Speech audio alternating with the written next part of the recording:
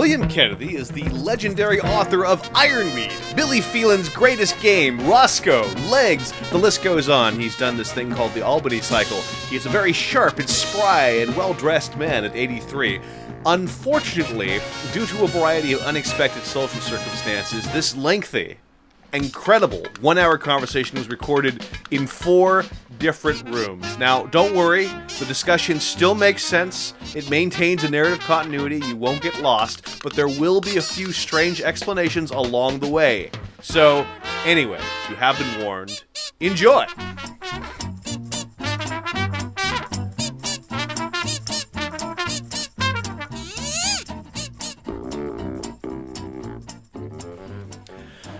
Okay, so I am here with the one and the only William Kennedy, who is most recently the author of Chongo's Beads and Two-Tone Shoes. Bill, it's a pleasure to have you on the program. How are you doing? Well, I'm doing extremely well. I can't complain about anything. Good. Well, that's a start.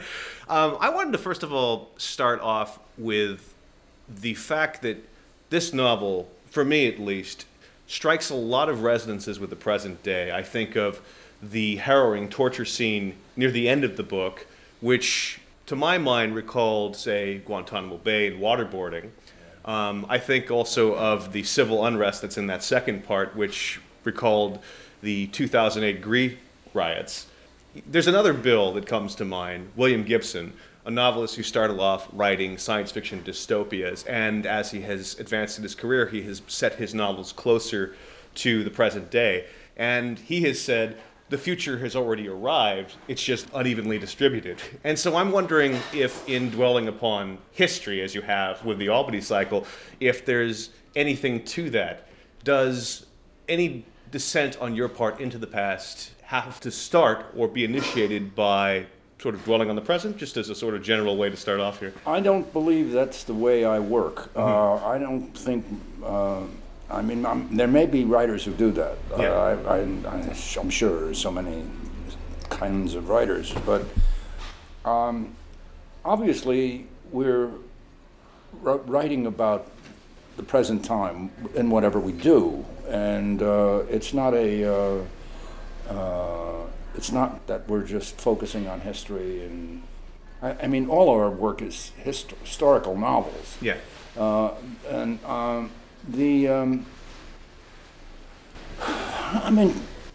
Take Ironweed, for Yeah. instance. When I wrote that, fully immersed in the 1930s. When I finally got around to writing it, this was a time of the homeless. The word hadn't even begun in the 30s. There were people on the street, but they were bums or winos or vagrants or tramps or whatever it was. And but the homeless word hadn't been coined, and yet Ironweed fit in perfectly at the time of the great homelessness of during the Reagan era. And I think that writers are in a certain sense, without knowing what they're doing, yeah. because I'm convinced that most writers don't know what they're doing, yeah. That they are prophetic, yeah. in certain ways. What's his name? Bernard Malamud, when he was, I interviewed him a couple of times when I was a young writer trying to learn about writing from writers. And he talked about when he was writing The Fixer, mm-hmm.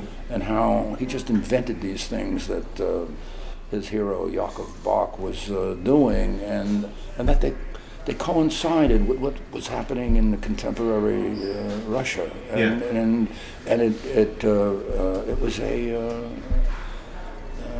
strange thing for him to think that he had done this, and it's the same with me, but also I think that we're reacting always in our imaginations to the very present tense that we're living in, and it conditions everything we imagine.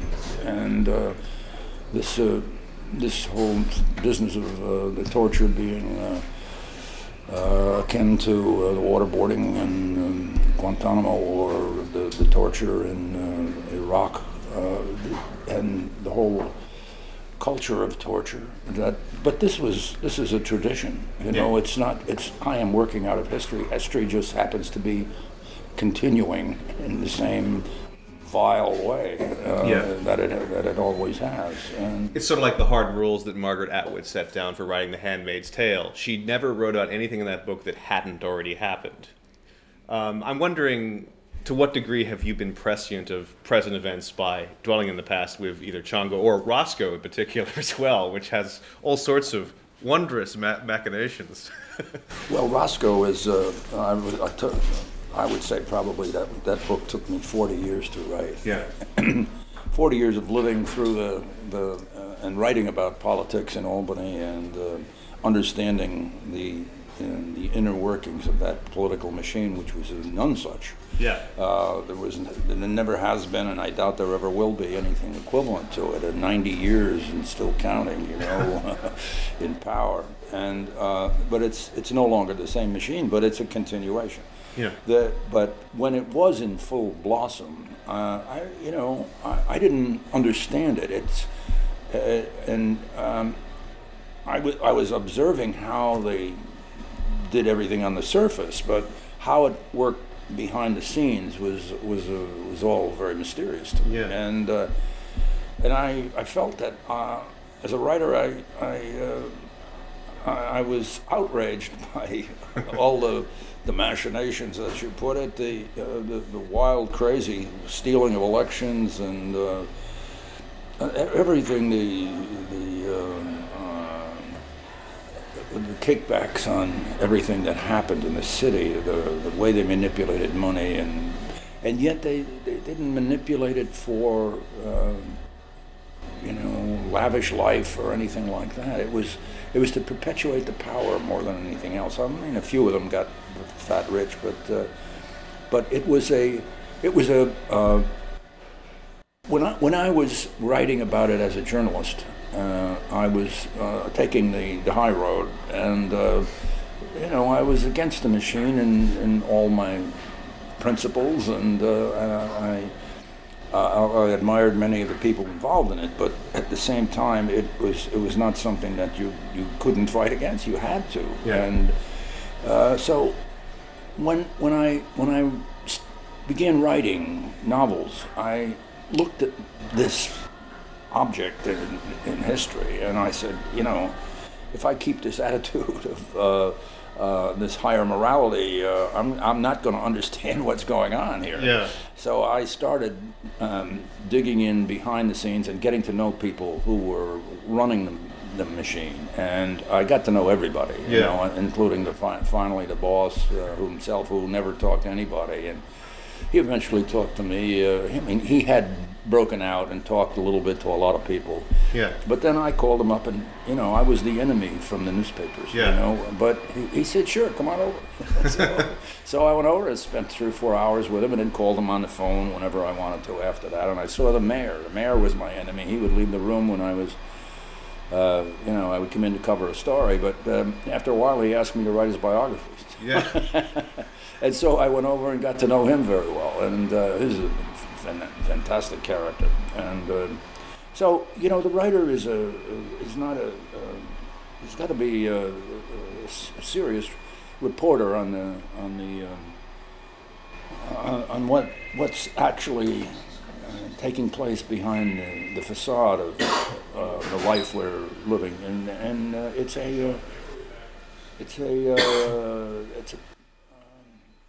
to me, the task is to not to expect to be prophetic or anything like that. I'm the least prophetic. But I think if we understand what's going on as well as we do, we'll figure out how it works, and that will be indicative of what's going to happen next. Yeah. 4 decades to get the lay of the land of the Albany machine. I'm wondering how many years or what you had to do to coax people to talk with you. Did you have to work on these people for many years before hey, I'm no longer the journalist, I'm also the novelist now? Well, that's it. I was writing a book called Oh, Albany. I was not in a position anymore. Let's see, I was no longer on the newspaper, for one thing. And I had published a couple of novels, and Legs and The Ink Truck and Billy Phelan. The mayor particularly liked Billy Phelan, yes. And that's why he asked me to write his biography.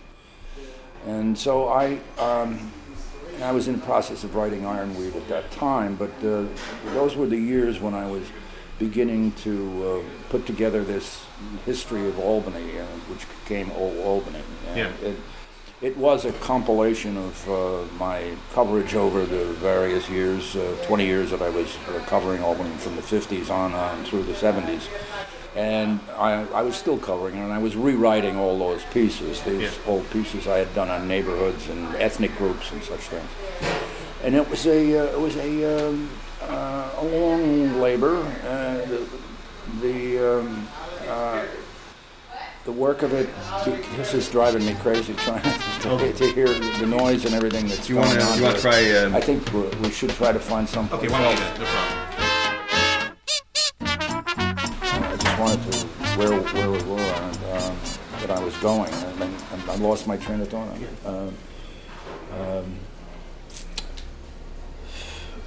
Look, it seems to have stopped. Do you want to risk it? Or do you It's want... not the noise so much; it's the people coming and going. Okay. I don't know if we have. Is this the only room they said? And so Mr. Kennedy and I fled the room, eluding the loud vacuum cleaner and the onrush of people, finding 2 chairs in the adjacent hall. Okay, so Well, one of the things that happened was I went down to see a fellow named Charlie Ryan. I'm sorry, Jimmy Ryan. No, I beg your pardon, Charlie Ryan. It's important to make the distinction. Charlie Ryan was one of the secondary figures in the machine under Dan O'Connell, who was the old boss. I mean, he knew their father, the Ryan brothers, had a father who did some favors for Dan, and when Dan was in trouble. And so he raised these kids after the father died, and they were very much on the inside of everything that happened. One of the I went down to see Charlie, and I asked him, could I talk to him, and he said, sure, come on down. And when I got there was a couple of lawyers in the anteroom, and one of the lawyers said to me, you know, he's not going to tell you anything. These guys, these old timers, they're never going to cough up the real information and tell you where the bodies are buried. I went in and I talked to Charlie, and he told me story after story after story, and he told me one of the great stories. I made a play out of it, and it was a revelation. What happens is when you get on the when you get down to the point where they are. The noise in this place is crazy. Yeah. When you get down to the point where they want to go on the record as having been an insider, they want you to know what they've done and what how they did it. It's amazing that the revelation. He didn't incriminate himself. I mean, he might have if there was still someone around to prosecute, but that was all dead and buried. And then after that, I went to the mayor. I went to the old boss himself, and then all the characters who were on their periphery. I got them one by one. Yeah. I talked to one guy who was dying. He had oxygen up his nose, and he talked to me on his porch for 5 hours. The noise is insane. Yeah, they decided to vacuum, regrettably.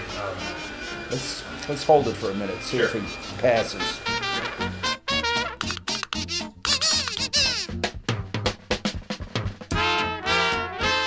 Okay. So this fellow, he told me one story after the other of the inside activity that was going on, and who did what and who and why, and it was real revelation. And so that whole business of they'll never tell you the story. You know, if you're a serious reporter, they talk to Bob Woodward all the time. You know, they tell them the inside story of what's going on. This was.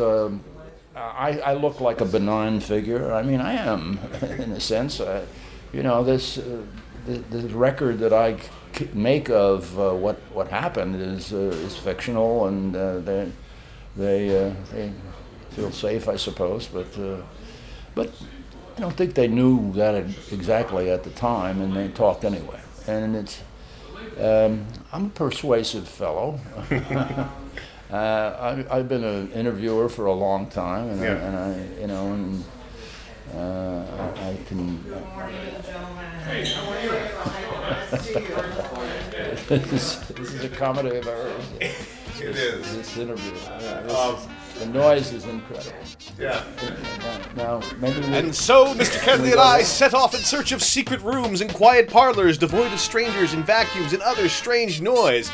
Alas, no dice over the course of 2 floors, so we beat a hasty retreat to the hotel restaurant, and thankfully, our discussion continued unabated, uninterrupted. Enjoy. If your equipment will block out the noise sufficiently and keep. Oh no, that's not an issue. I'm actually more concerned if you'll be able to. I'm all okay, right. yeah, I think this is better. Okay, good. I'm not sure it's better, but we'll see. We'll see who comes along. I did have one program where I had to actually filter out like this coffee grinder that went on for 20 minutes. So as soon as I went over to that sofa in the quiet room, the guy started up the vacuum right next door.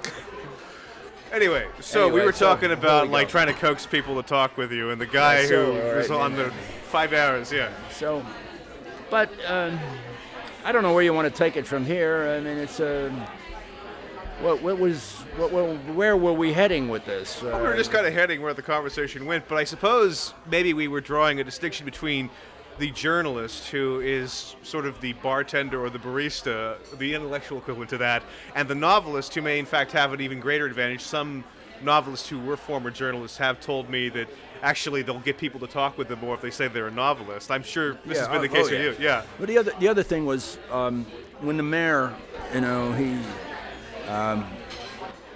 invited me over to talk about writing a book with him, and he didn't say quite what, and I couldn't understand it because I thought he had great antipathy toward me.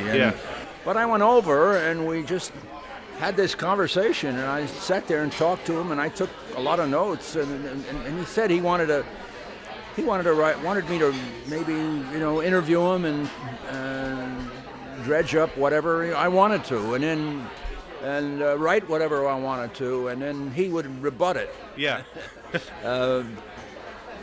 And I didn't think that was going to work, but I knew it was a great opportunity to talk to the mayor. Yeah. And so anyway, we carried on, and turned out I did write a lot about him in this book, and it was kind of a biography, and I wrote 3 pieces actually on him. Yeah.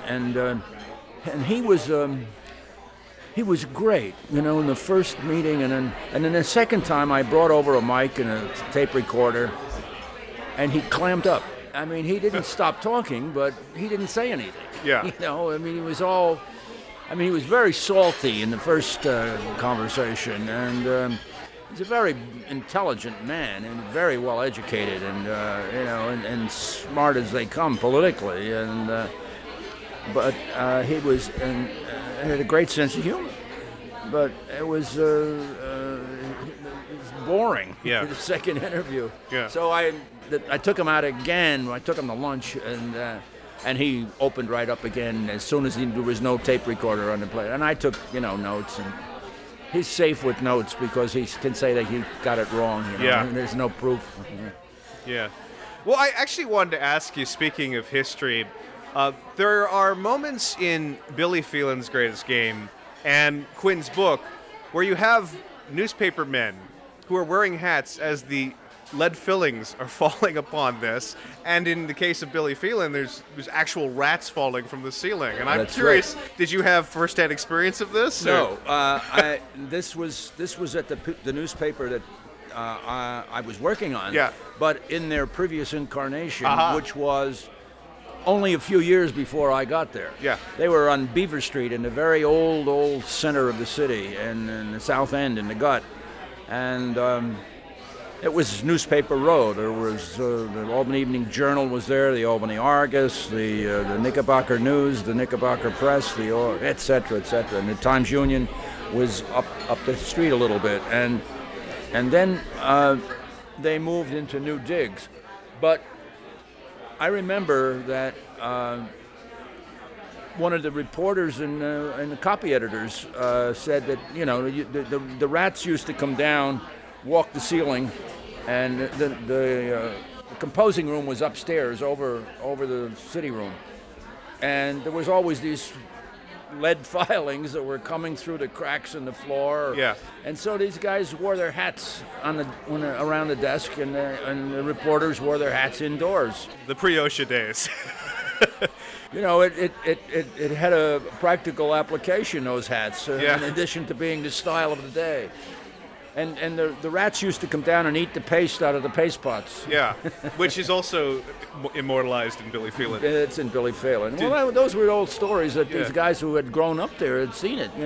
One of my buddies who had become, he'd been a reporter for 10 years or Yeah. so, all during that period, and Beaver Street, and he was a great storyteller, and he told him, Did you experience any first-hand journalistic squalor, or journalistic squalor. along those lines, or perhaps other forms of squalor?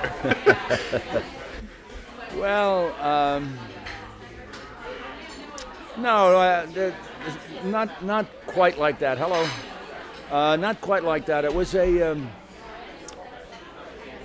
paper had modernized, and I mean, I was there in the age of the typewriter and Yeah. the clacking teletypes, and the paper would stack up on the floor like crazy. All at the end of the workday, everybody threw everything on the floor. The old newspapers, all the old teletypes, and it was a great mess. And there was squalor. Rotting walls, asbestos-laden environments, anything like that? Well, I'm sorry, I can't. Or just basic... I remember I knew all the guys who had gone through it, but. Yeah. Well, on a similar That's note, it. Hunter S. Thompson, I have to ask this largely because the Paris Review interviewed you and cut this bit. He said of you, he refused to hire me, called me swine, fool, beatnik, we go way back. But I also know that he wrote you a quite hubristic letter. How did you two patch things up after this early exchange of invective and all that? That I never called him a swine or anything like that. I mean, it's possible. I in a letter in later years I had called him a swine. Yeah. But that was his terminology. He was trying to prop you up. I would just throw it back at him or something like that. There was no rancor at all after the first exchange of letters. Almost immediately, it was patched up. I mean, he was furious at me for rejecting him when he applied for a job. And when you're talking about the quote there, where he said, he said that on Charlie Rose. On Charlie Rose, yeah. But he was referring to my attitude toward the Rum Diary. Yeah, yeah. Which was the novel that he was writing down in Puerto Rico when I got to know him. Yeah. And he had just started it, and in later years he sent it to me. I wish I had kept it. I don't know why I can't find it. I don't think I have any remnants of it, and I got a lot of his stuff. But maybe I have some pieces of it. I don't remember, and I can't even remember the letter I wrote. But I wrote him a letter, and I told him, forget about this novel. Don't, you can't publish this. This is terrible. Yeah. And it was a big fat novel, you know, and nothing now. And it was was fat, and it was, you know, it was logorrhea. Yeah. And it was a young man's ruminations and discoveries of all of that. A journalist newness. aspiring to be a novelist, basically. Right. And he was a smart guy, very smart guy. But that novel just didn't work. What was published, the book that's published, is like 1/3 of the text of the old book, and it doesn't have any of that and those flaws that I can see. I just started to read it again the other day. I tried to see the movie 3 times and I can't. Oh, really? I'm in the Academy and I get these screeners from the Academy. So, but it didn't work. Yeah. The screener didn't work, and it says wrong disc. Oh no! So I have to get another one. Yeah. And but I'm anxious to see it. I think that it's full of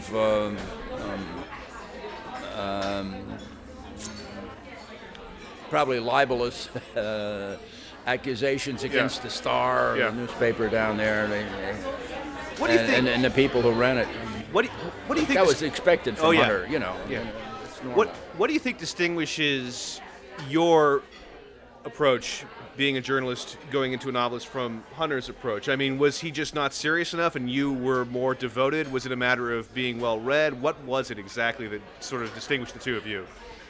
Well, I was a serious journalist. Yeah. I mean, he presumed to be. Yeah. That was the basis for our initial argument. Yeah.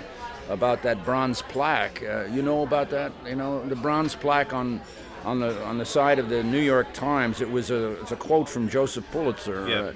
When that building was the home to the New York World, the great newspaper that Pulitzer ran in New York. And anyway, he revered that, you know, it's this high-minded attitude toward the news and no fear of favor, whatever, and you know, work for the against the thieves and the whatever.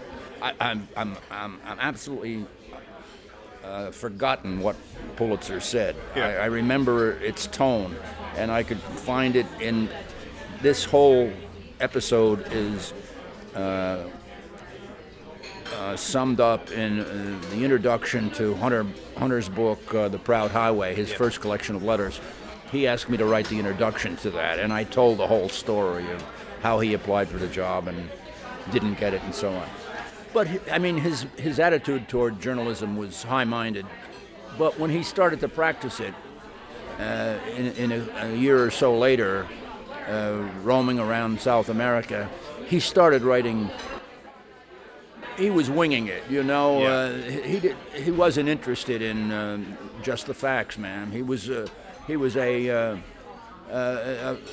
half a fiction writer, as in those days, roaming around, and whatever caught his fancy or his imagination, he would write it. Yeah. And I mean, it came to a point where he went to the Kentucky Derby, and that was the one that really put him on the map. The Kentucky Derby is decadent and depraved, and it ran in Scanlon's Monthly, I think. And it was it had nothing to do with reporting. It was he was making it up, and it was fiction.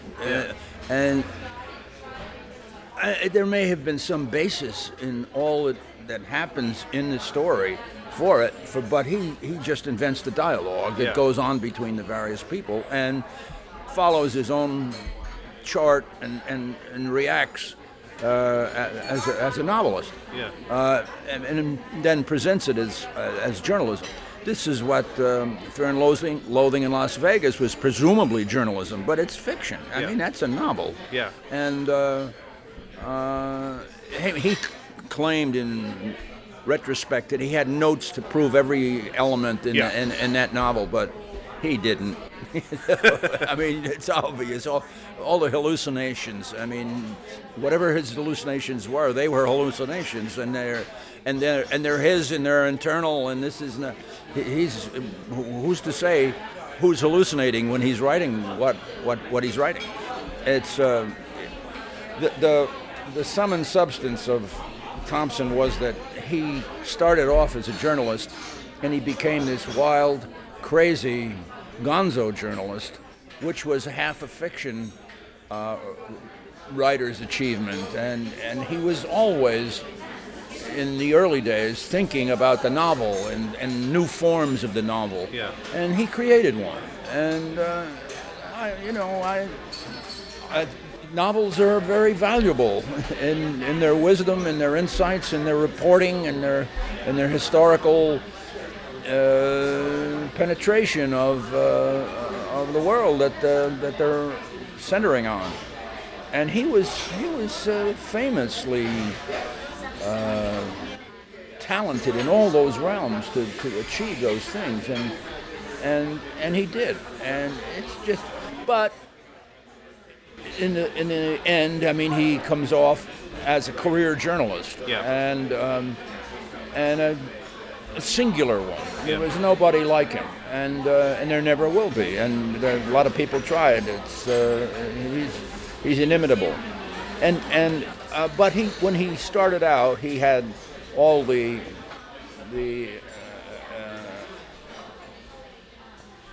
baggage that goes with the aspiring novelist. And he always made the distinction that I started out to be a journalist and then turned into a novelist, and he started out to be a novelist and turned into a journalist.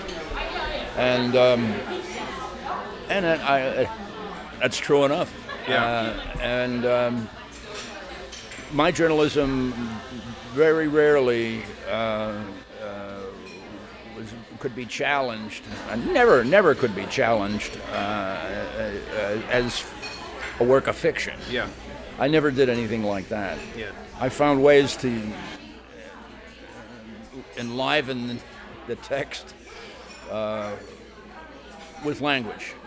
So did Hunter. But Hunter also reimagined history and reimagined daily life when he invented his world. Yeah. To go to your work, The Ink Truck, I wanted to ask you about this, your first published novel. This is interesting because, unlike the topographical precision that we see in the Albany cycle, the details of Albany in The Ink Truck are not nearly that precise. They're more abstract. And I'm curious why that sense of place only emerged in the subsequent novels to The Ink Truck. Well, because when I wrote that novel, I was reacting to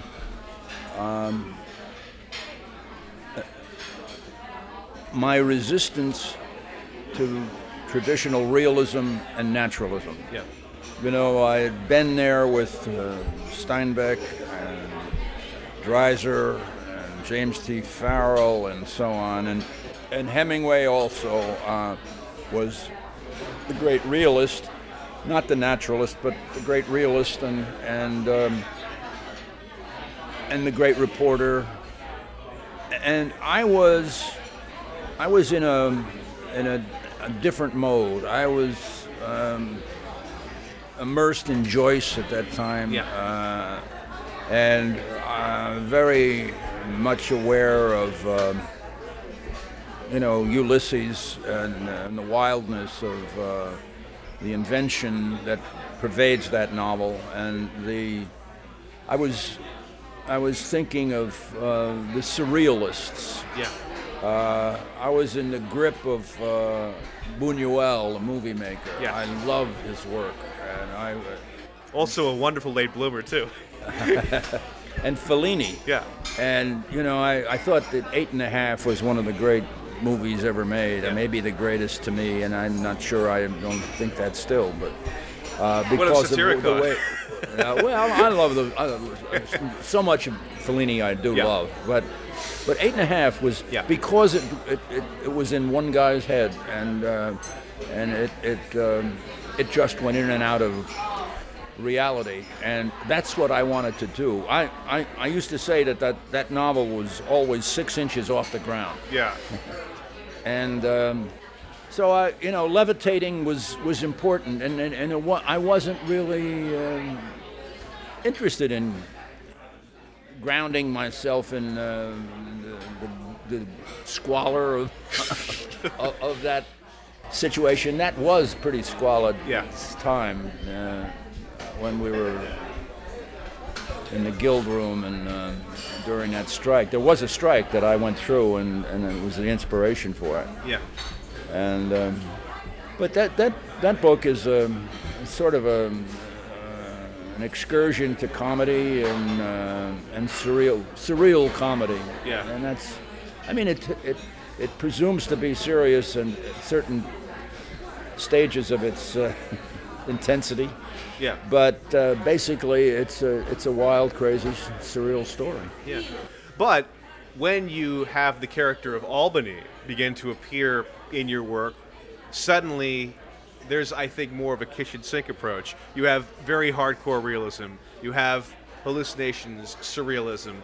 You have all sorts of things, almost a kitchen sink approach. And I'm curious if the increasing complexity of your books, where this comes from. Is this arise out of your very meticulous and fastidious research?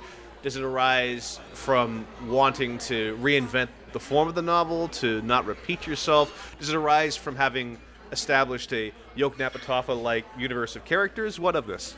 Well, all the above. Yeah. Everything you said was, I was always trying to do something that I hadn't done before, or that I couldn't attach to anybody in particular. You know, you can't imitate Joyce, you can't imitate Hemingway. I tried and I did, you know, all the way along in various failed enterprises, and I knew that it's a dead end, and I was trying for something new. I don't know. With Legs, I was inundated with research. I spent 2 years under the microfilm machine.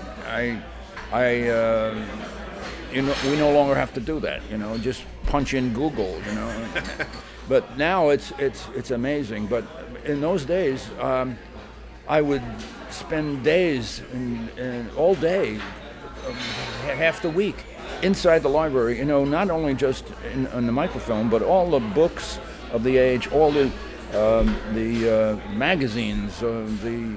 I went to New York and got the morgues of all the major newspapers, the Times, the New York Post, the Daily News, which was fantastic, and so on. And I researched all of everything there was to find on Legs Diamond serendipitously, you know, and then I also kept turning. I'm probably interviewed 300 people. I don't know how many, you know, so cops and gangsters, retired gangsters with prostate trouble, and I really stultified myself at a certain stage of that novel, and I had to stop and take account of what was really going on, and I had to reinvent the book. You know, you wrote it 7 times, I understand. 7. I guess the 7th was the final time. Yeah, I wrote it 6 times, or was it 6 years and 8 times? Anyway, the 8th time was a cut. It was I had finished it, but it was too fat, and so I cut 70, 80 pages or something. I don't remember what I cut, but there were. I don't miss them. Whatever I cut, it was all right. But it was. But I started from scratch, really. After 6 drafts, I went back and spent 3 months just designing the book all over again, and designing the history of every character all over again, and then putting a totally new perspective on it, because I had too much material, and there was no way to stop it from coming to me except to just close it off and say, I'm not going to read another newspaper. I'm not going to crack another book. I'm going to write the story now. I'm done with the research. And of course, that never really happens, but you have to go back and check. But that's what I did, and that's how I finished the book, and that's how it came out all right, I guess. Well, this leads me to ask, I mean, if you are so saturated in research and information, what do you do to, I suppose, invent something or offer an informed speculation as to what happened? Or is this something that just will cause you to become just unacceptable in terms of the pursuit of fiction? That's just the task. Yeah. The writer's job is to reinvent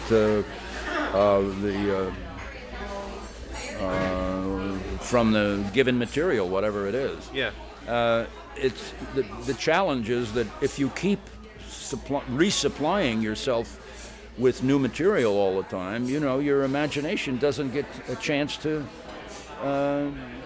let anything settle. Yeah. And you're constantly in a state of anxiety and torture about understanding the breadth of it all. But when you let your research settle, when you begin to think and stay in front of the typewriter all day. I mean, I used to work 16-hour days, and I wouldn't start writing until the 12th or 13th hour. Yeah. And then I'd write 2 or 3, 4 pages. One day I wrote 17 pages. I mean, that was very rare for me, but it was, and I think it was in Lakes when I did it. Maybe it was Billy Phelan, I'm not sure, but I think it was Lakes.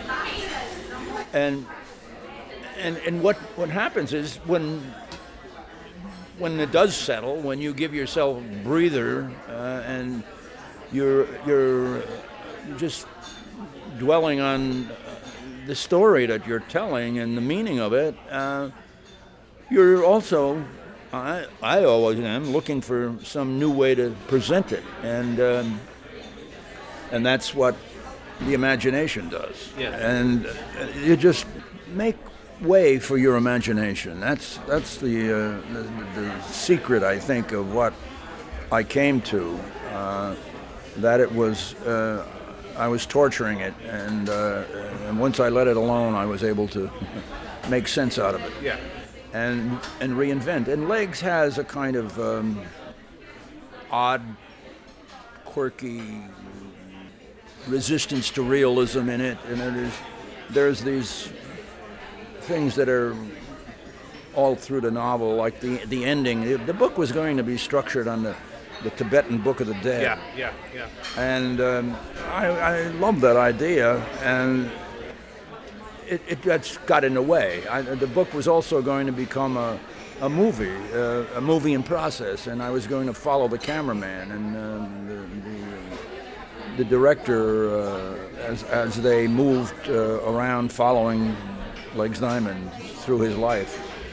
But that just became a gimmick, and I abandoned it fairly quickly. But it was an effort not to be realistic, and an effort to be in some way surreal, in some way new, and I think that a certain kind of newness permeates that book, and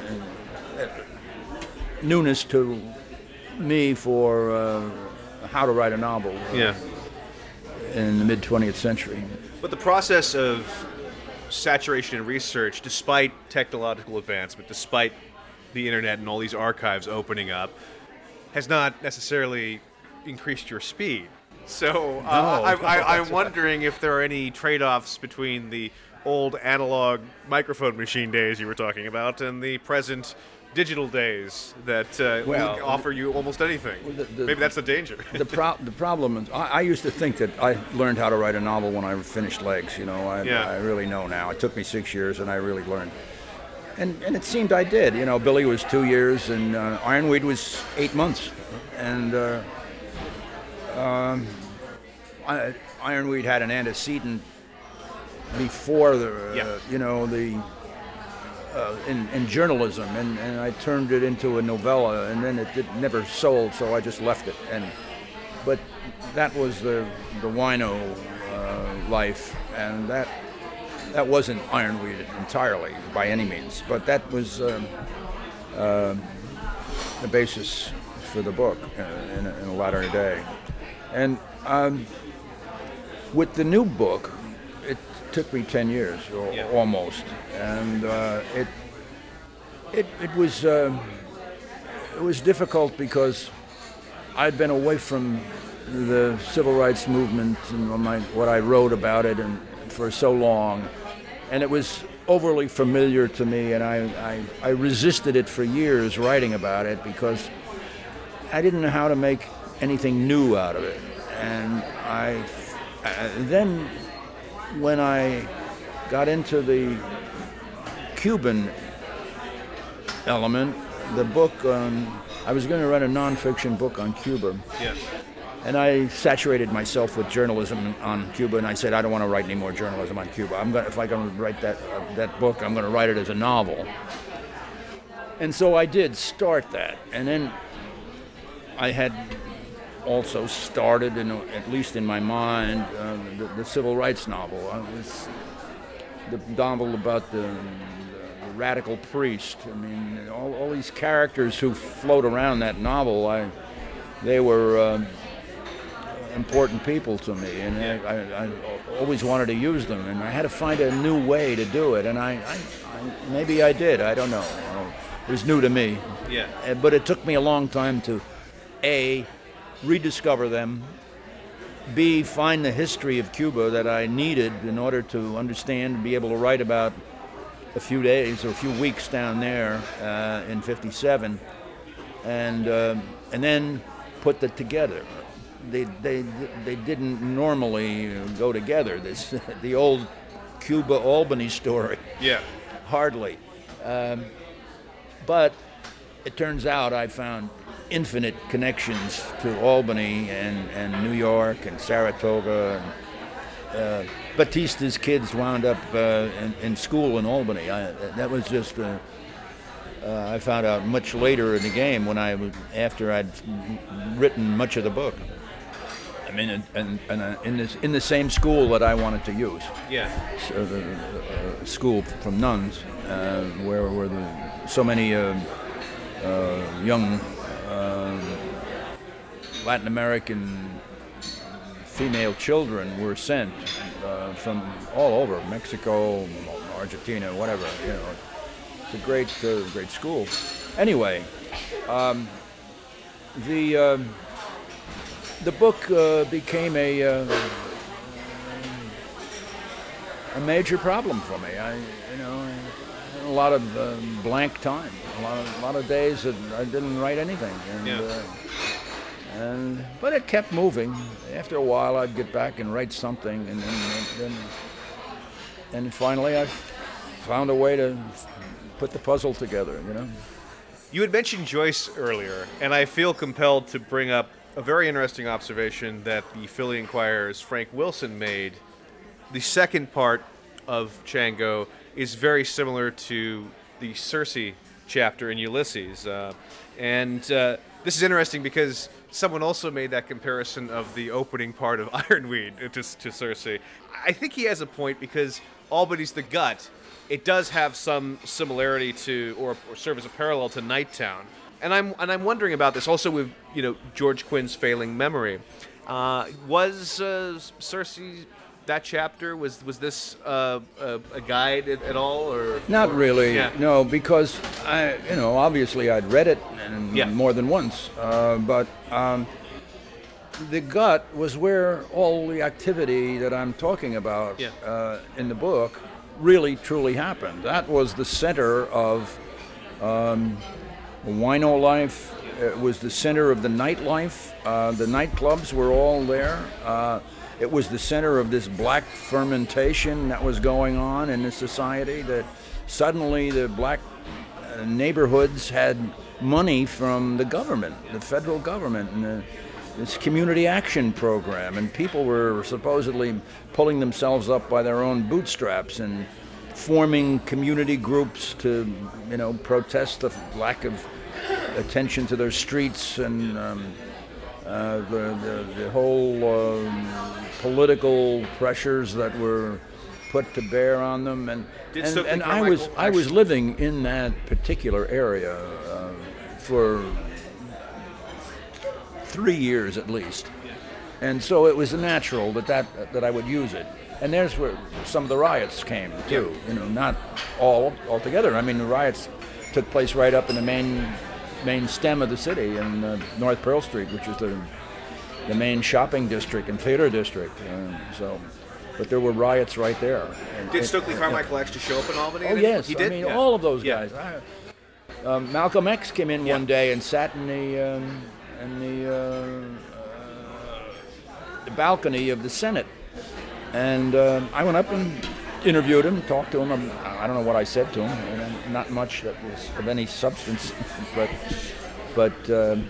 he said a few things, and I put it in the paper.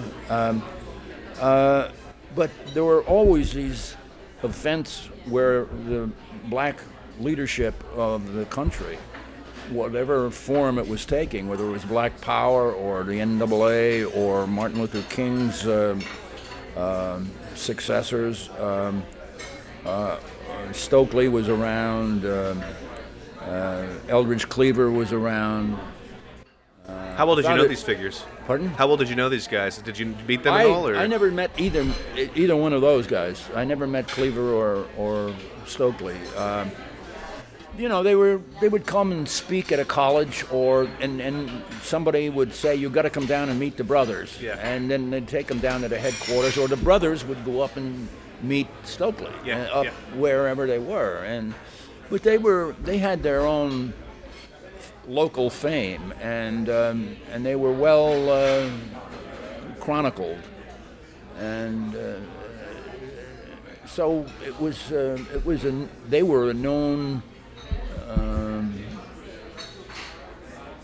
element in the society in Albany that people who were hip to the movement would always want to be in touch with. So that was the phenomenon of the brothers. They attracted so many major names, and they got incredible attention in the press. Yeah.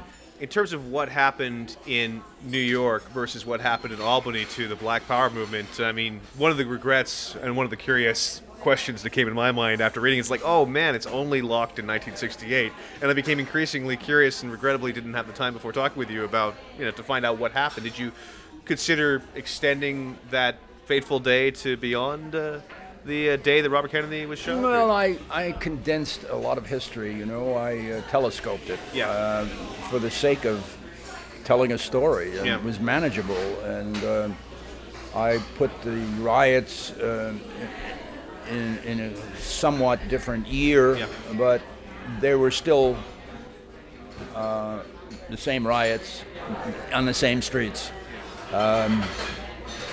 The overlapping of the neighborhood group movement with the brothers was a very different set of movements. I mean, the neighborhood group movement was all matriarchal, and the brothers were all male. They no female members, and it was a very different time for black culture, because the black voice of the male had not really been heard in such strident tones before, ever, in Albany, and probably in the country. I mean, there's always been strong preaching by the black clergy and black NAA leaders and so on, but when this Black Power movement came along and they started taking on the politicians and running it against them for office. Yes. I mean, the politicians took notice. Yeah. and they did their best to destroy the brothers, and they did. They destroyed them eventually. They didn't kill them necessarily, but some of them, one of them died, and another one, the fire at the end, that really happened to one of my friends, and he almost died. Wow. And there was a white girl with him, and she almost died. and it was a deliberately set fire. Well, it's interesting because you have Matt Dougherty in this. He's a reverend, and he also, you're very careful to write in the book that the political machine, what he does on behalf of the poor, was completely unprecedented, and he also is an interesting revolutionary figure. And I'm wondering if he sprang out of the Black Power research No, or was just to obligate. He was that was a real character. He was a friend of mine, and he all of what happens in the novel, well, not all, but much of what happens to him that he's silenced, that was actual, and this came out of my school where I was, and I had access to him and interviewed him at great length. And when he was silenced, I had a 2-hour interview with my tape recorder, with him, and I wrote it, and the newspaper was afraid to publish it because they felt they'd be considered anti-Catholic, and the machine would, the political machine would start telling advertisers to pull their ads, because this paper is anti-Catholic, and that would have worked. Yeah. So I had to publish it in the National Catholic Reporter, and published in the Midwest or something, in the Southwest somewhere. I can't remember now, but it was a national paper, and the interview came out. But the main news breaks we did publish, and they weren't afraid of that. Yeah. When they silenced them, and when the campus protests and all that sort of thing, but that novel can go on and on and on. It's just you don't even know what happens to the two people who were burned. It ends before they that are diagnosed. So much could happen with Quinn. I mean, what's going to happen with that money? Yeah. Well, also with Quinn, I was curious because not just in name, but although it is Daniel Quinn in both Quinn's book and Chango's Beads, but his quest to become a reporter and his singular passion for one woman, Renata, mimics very much the singular passion that the previous Quinn had for Maud. And I'm wondering if this was either a remark upon historical parallels or remark upon certain characteristics that are within a family line. What of it? Well, it's the parallels. You don't know, but he did not. Yeah, maybe you do know. The first Quinn did not marry Maud. He married a Cuban woman. And the Separation of Maud is another novel. I never finished that novel either. That I always felt I should write the rest of that story, and maybe I will someday. In a sense, this book was the continuation of the old Quinn's book, and that it carries Quinn to Cuba instead of. I was going to take him to the Fenian invasion of Canada with those wild-headed Fenians after the Civil War when they tried to take Canada back from England and invade Ireland. But anyway, I didn't do that, and but the Quinn parallel was, I think that was deliberate on my part in a certain sense. I mean, I hadn't thought about it actually, about the relationship of the women. But the parallels to his Odyssey, young Quinn going down to see Fidel the way the old Quinn went down to see Cespedes. That was a deliberate, willful, overt event in history that, a young man is following in his grandfather's footsteps and emulating a significant achievement. So I suppose I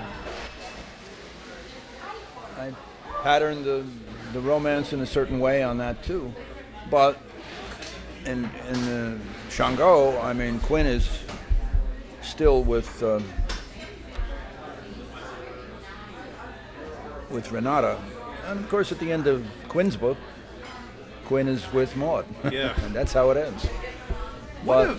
Sorry. But I do know that in subsequent years, that was 1864. Yeah. And by the time by 1870 comes along, when he goes to Cuba, he's no longer with Maud. Yeah. They break. What of this journey away from Albany that we see very much in Chongo, and we also see in Very Old Bones? Do you ever get sick of writing about Albany? Oh, no. Yeah. I don't get sick of it. Yeah. I'm just drawn to certain elements that demand attention and they're geographically remote. And Cuba is the most remote. I mean, the Very Old Bones went to Germany. Flaming Corsage went to New York, and the theater of New York in that time, and I always go to Saratoga. But I don't know why. It's just the way events leap up and take me by the throat and say, write me, and I do. Yeah. if they squeeze me tight enough, and I'm looking around now for something to take me over, and I haven't really found it yet. I do have a play I'm going to work on, which is basically a departure from a section of Very Old Bones. Yeah. And it'll be a strange play, and I don't. That's my next project, and that's as far as I can go so far. I'm trying. I'm looking around, but what you mentioned that you know the fates of most of these characters, and you've thought most of it out. I would imagine, like years ago. I mean, or do you know everything that happened? No. Sometimes I don't really know what happened to those people who were burned. Yeah. I'm not sure whether they survive or not. They may not. One of them may not.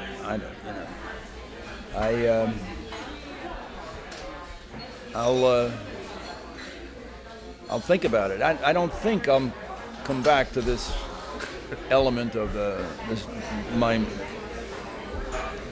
my story, my Albany story. I think that there's going to be another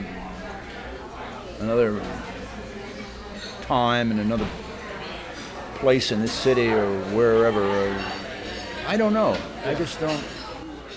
I think that it's not in the cards for me to carry on that story right now. I never rule out anything. Playwriting, screenwriting. Your novels often have these 1 to 2 page chunks where there's this bullet-like dialogue, like one-line dialogue, ba ba ba ba ba ba ba ba. And I'm curious how this tends to come about in your work. I mean, does dialogue flow more naturally for you than description? Do these moments happen fast? How stylized, how worked is this? I'm curious. I always believed in dialogue as a great tool for telling the story and defining the characters, the way they speak. And I think that it was something I used even in journalism. Whenever I could quote people in stories I did.